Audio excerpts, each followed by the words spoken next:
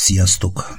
Az utóbbi időben tapasztaljuk, sőt láthassuk, hogy megy az ellenségkép felerősítése, hova tovább erőteljesebben eszkalálódik a média jóvoltából.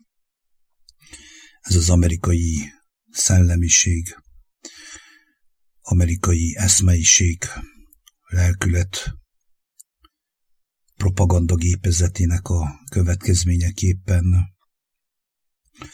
és úgy erősítik ezt, hogy ellenségképeket mutogatnak, külső ellenségképeket, azért, hogy ne lássuk meg igazából a belsőt, a belső ellenséget, ami valójában fölzabálja a lelkünket.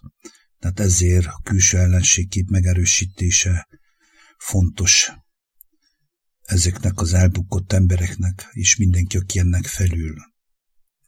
Erre fókuszál mindenki, hogy ki az erősebb, ki a jobb, ki a tökéletesebb. Oroszország és Amerika közötti való harc, Ukrajna mindegy áldozat, mindegy kiterített.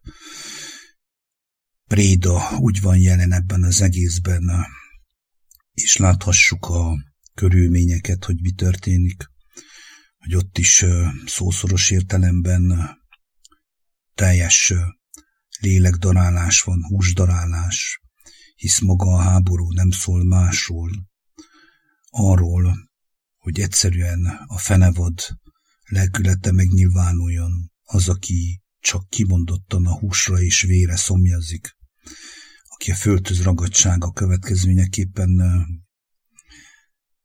egyfolytában gerjeszti a gyűlöletet, a külső ellenségképet, és ezáltal tömegeket tud belevonzani, és eszkalálódik egy olyan helyzet és körülmény, amiben nagyon sokan részt vehetnek. Van egy ilyen profécia, Dumitru Dudumán által kapott proféciáról beszélek, amit a Jóatya rajta keresztül jelentetett ki Amerikában. Az a címe, hogy Amerika égni fog. Nagyon összefügg a mai jelenésekkel, amik történnek a látható világunkban. És úgy függ össze, drága emberek, hogy valójában Amerika égni fog, a Dumitru Dudumán egyértelműen elmondhassa Isten lelk által, hogy akiben nem szűnik meg elsősorban Amerika, az a szellemiség, lelkület, amit valójában mi hoztunk be a saját földünkre, nem kellett ránk erőszakolják, hisz ez a nemzedék, az én nemzedékem teljesen oda volt a nyugati, amerikanizálódott lelkület szellemiségért, hisz én magam is tudom, amikor fiatalok, kamaszok voltunk, egyszerűen rajongtunk Amerikáért, úgy a kultúrájáért, zenéért, a szabadosságáért, a gazdagságáért, a vágyaival, a kívánságaival együtt, amit mutogatott a csili-vilivel, ez beköltözött az életünkben, ez bent is ragadt, sőt erősítette a testiségünket, a vágyainkat, hogy meg tudjuk valósítani ezáltal. Hát közben eltelt egy jó pár évtized, és meg kellett lássuk, hogy Isten nem így gondolja. Isten egész másképp lássa a dolgokat, és kiderült, hogy valójában itt a lélek pusztulásáról van szó. Ez a lelkület, ez a gondolkodás egyértelműen földarálja, fölzabálja a lelket egyszer, és utána a testet is teljesen zombivá teszi és legyilkolja. Ez nem is olyan régen megmutatkozott a covidizmus idején.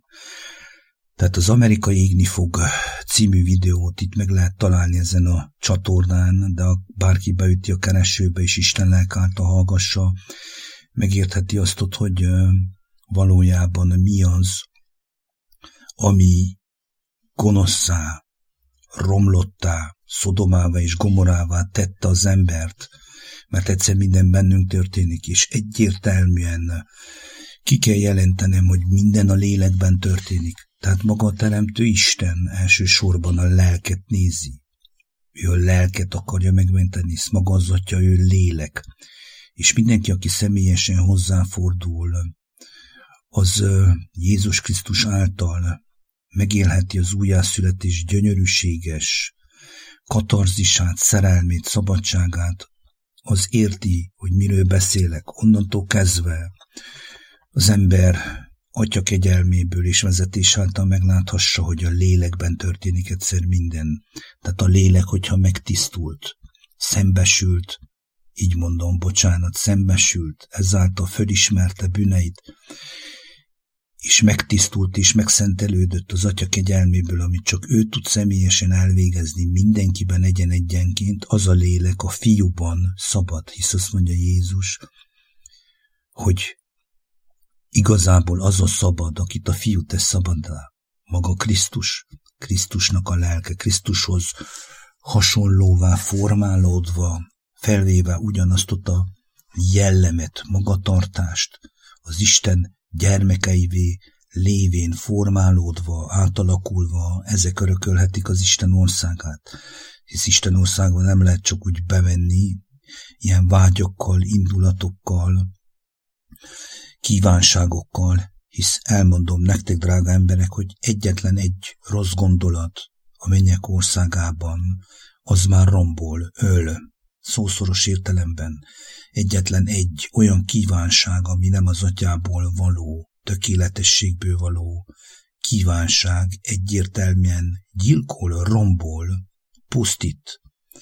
Tehát, hogyha lélek nem tisztult meg, hogyha Amerika nem égett el bennünk ebben a nemzedékben egyenként Jézus Krisztus által, az Atya kegyelme és irgalma által, a személyes formálódásunk által, amit ő mutat, amire ő vezet, akkor egyértelműen részesei leszünk igazából a látható Amerika égésének. És hozzá szeretném fűzni ehhez a megértéshez, amit megláthattam a Jó Atya kegyelméből, hogy valójában azok, akik Amerikában élnek, nem mindenki tartozik ahhoz a szellemiséghez és lelkülethez, amit láthatunk, hanem vannak ott is Istennek a gyermekei, és az Isten oltalma és kegyelme alatt lévő gyermekek, azok mind megmenekülnek, világ szinten is, úgy Amerikában is. Tehát az ellenség kép felerősítése, az pontosan ettől a nagy hitetőtől, a hazugságból fakadóan történik meg. Tehát ez nem maradhat fönt, ez nyilvánvalóvá kell legyen. Tehát az Atya azért engedi meg, hogy ez a háború valójában eszkalálódjon, hogy nyilvánvalóvá legyen a szétválasztódás, a teljes szétválasztódás. És hangsúlyozom, ez nem a Teremtő Isten kegyetlensége, hanem az igazsága, hisz az ő ítéletei igazságosak, és ez a lelkület, ez a babiloni szellemiség, ez nem akar meggyógyulni, és ez, hogyha bennünk is nem akar meggyógyulni, nem akar átformálódni, akkor egyértelműen mi is a pusztulás felé haladunk. Amerikával együtt. Lehet, hogy ott égni fog, de azok, akik hozzá ragaszkodtak ehhez az eszmeiséghez, mindenével együtt, a gazdagságával, a szabadosságával, a pénzével, a médiájával, a platformjaival együtt, amiben bele vagyunk ragadva, menthetetlené tesszük magunkat, hisz a lélek nem lett szabad egy testi akarattól, a testnek a világától, ami egyértelműen a látható világban egy Isten nélküli képet mutat, még akkor is, hogyha róla beszél. Ezek kemény dolgok, kedves emberek, amiről beszélek. Ezeket nem csak úgy mondom, hisz én is megláthatom, és megláthattam az Atya kegyelméből, hogy még mi az, amivel küszködök. És egyik dolog, amit kijelentett nekem, hogy Amerikának meg kell szűnnie elsősorban bennem, el kell égnie, és ezt ő tudja csak elvégezni bennünk, senki más, ezt maga a Teremtő Isten, de ahhoz, hogy ez megtörténjen, ezt engednünk kell úgy, hogy formálódunk az ő kegyelme által, hogy kiégesse belőlünk ezt a gondolkodást, ezt a lelkületet, ezt a szellemiséget, és akkor valójában szabadok leszünk a külső képektől, megtisztulva, megszentelődve, az fog történni velünk, ami a Jó Atyának kedves, az ő akarata szerint. Ő fog megoltalmazni. Ő fog minket valójában bárnyékolni az ő szerelmével, és nem történhet semmi olyan, ami a lelkünk árára való. Tehát nagyon fontos dolog. Olyan intenzíven és olyan erőteljesen mutogatta az Atya az utóbbi időben nekem ezeket a dolgokat, hogy megmondom nektek őszintén, ahogy összerakódott bennem a pázöld darabkák, volt olyan időszakom, hogy elkezdtem menekülni, mint Jónás, de az Isten lelke rávezetett, hogy elmondjam nektek ezeket a dolgokat, nem nekem kell hinni.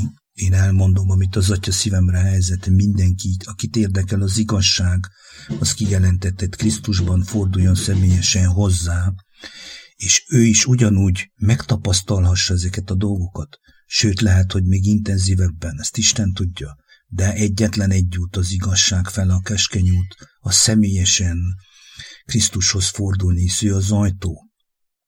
Csak ő általa mehet be bárki is a mennyek országában, ő általa élheti és tapasztalhassa meg a mennyeknek, Istennek az országát, a formálódást, a személyes vezetést, az újjászületést, a lélek általi kijelentést és megcselekvést.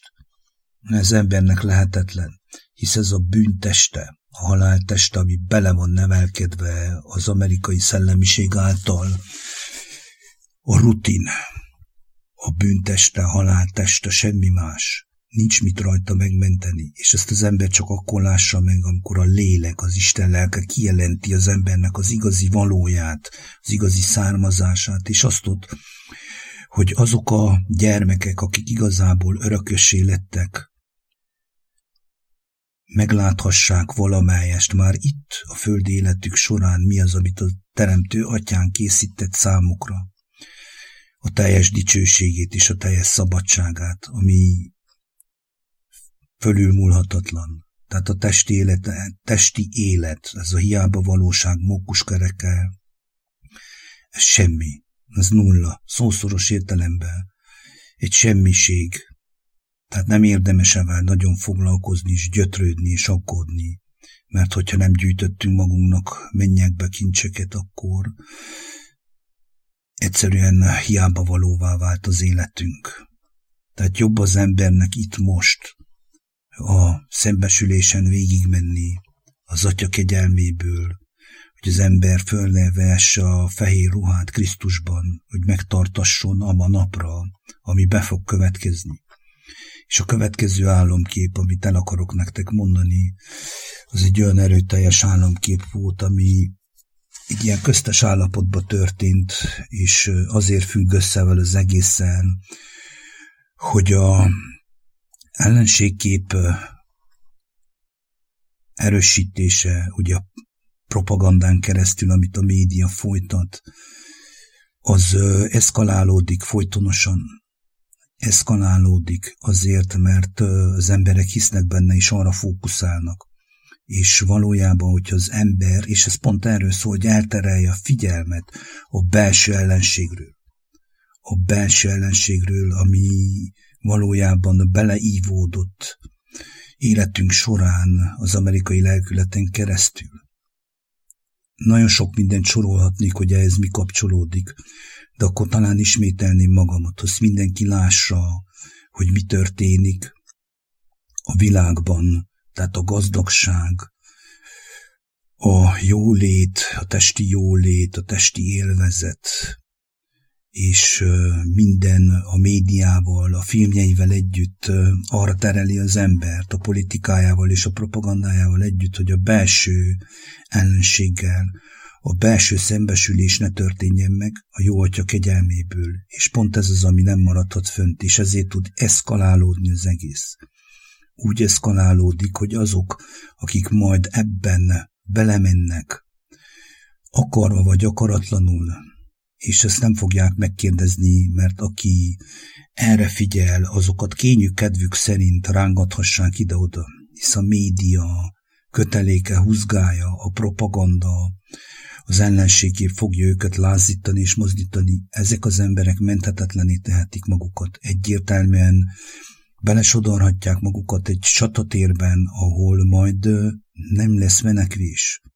És aki ma utolsó napra nem készült el, nem szembesült, nem tisztult meg, nem szentelődött meg az jó atya kegyelméből lélekben, és nem vált szabaddá a fiú által, az menthetetlen, az külső sötétségbe veti magát. Erről szól minden, tehát a lélekről beszélhetek. A Teremtő Isten kegyelméből. Maga a Teremtő Isten az lélek, és mindenki, aki ismeri őt személyesen, az lélekben és igazságban imádja és ismeri őt. Ő a mi tökéletes apukánk. Ez egy csodálatos dolog, ezért érdemes megismerni, ezért érdemes hozzáfordulni, kérdezni és keresni az igazságot, amíg nem késő, hisz Isten megmutatta hosszan tűrését, kegyelmét és irgalmát a fiúban, és utána az emberiség történelmében is, sőt ennek a nemzedéknek adott elég időt, hogy megváltozzon, meggyógyuljon Amerika, Babilon meggyógyuljon. A következő álomkép, amit már elkezdtem, az volt, hogy láthattam, hogy Moszkva tűzparancsot adott ki április 6-án és 18-a között, de ezt csak így láthattam az Atya kegyelméből. Azért mondtam, hogy én elmondom, és mindenki azt kezd vele, amit akar, kérdezze meg a Teremtő Istent, fohászkodjon, hogy neki is kijelentse, hogy ez itt van, így van-e, dátumot nem szívesen mondok, én elmondom, hogy mit láthattam, tehát április 6 és 18 között egy olyan időszak, amikor Moszkva tűzparancsot ad, ágyúból lőnek, és láthattam, hogy elég ilyen naív módon cselekedték meg, tehát ők se gondoltak át, igen ám, de egyet elmondhatok nektek emberek, hogy kit, amire lehet indítani, és amire lehet használni, az Atya arra fogja indítani a hitük szerint. Ez lehet bármi. Tehát, hogyha te Isten gyermeke vagy, akkor téged az Atya személyesen arra indít, hogy megcselekedd az ő akaratát. De ha te nem vagy az, akkor te hited szerint arra tud indítani tégedet, hogy megcselekedd azt, hogy az ő akarata szerint nyilvánvalóvá legyen a teljes szétválasztódás, és befejeződjön a teljes szétválasztódás, hisz elkezdődött ez a covidizmus idején. Tehát a tűzparancs megtörtént. Láthattam, hogy orosz katonák ágyúból lőttek nyugat fele, London gőgösen és felfúvalkodva válaszolt, és ezáltal sokaknak elkezdődik az apokalipszis. Na most az apokalipszisről szeretnék pár mondatot mondani. Erről sokat hallottunk, és az apokalipszis, hogyha személyesen megtörténik az emberben, a belső ellenséggel való harc, tehát a saját sátánoddal, ördögöddel leszámolsz az Atya kegyelméből, ami egyértelműen a testiség, az ego, a gondolkodás, ennek a szellemisége, a testi akarat, a saját megoldás. Ha belső apokalipszised megtörténik, és a fiú által szabaddá válsz, akkor igazából szabad vagy az apokalipszistől, a külsőtől is. És az Atya így mutatta, hogy elkezdődik az apokalipszis egyesek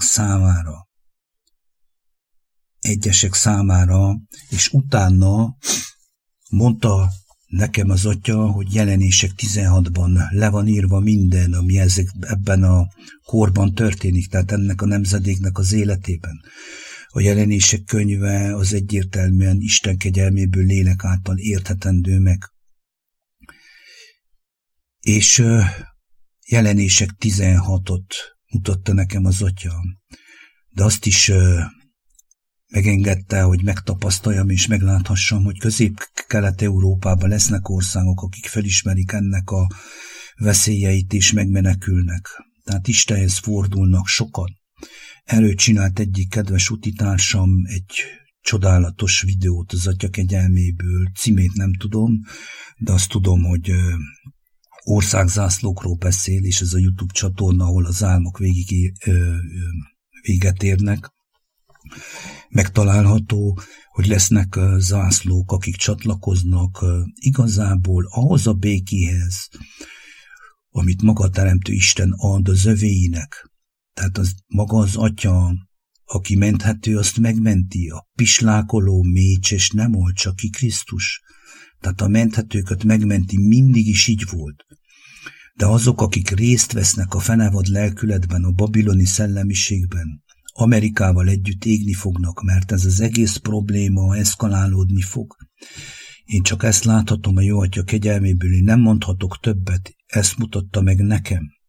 És ma itt ültem délelőtt reggel a székemen, és mutatott 3 képet, hogy Isten országába valójában úgy, ahogy mondottam, nem mehetnek be a tolvajok, a gyilkosok, és azok, akik királyát tették magukat, a paráznák, és így tovább, a hazugok, és mindenféle undokságot elkövető, fenevad lelkületű emberek. Hát ezért történik meg a szétválasztódás, de ezt sem én döntöm el, én csak elmondom.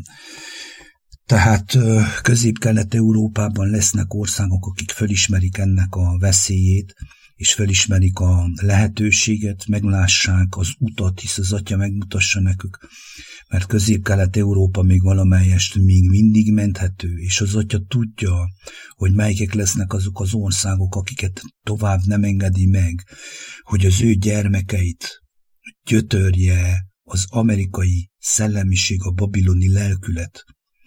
Tehát ebben óriási kegyelem van.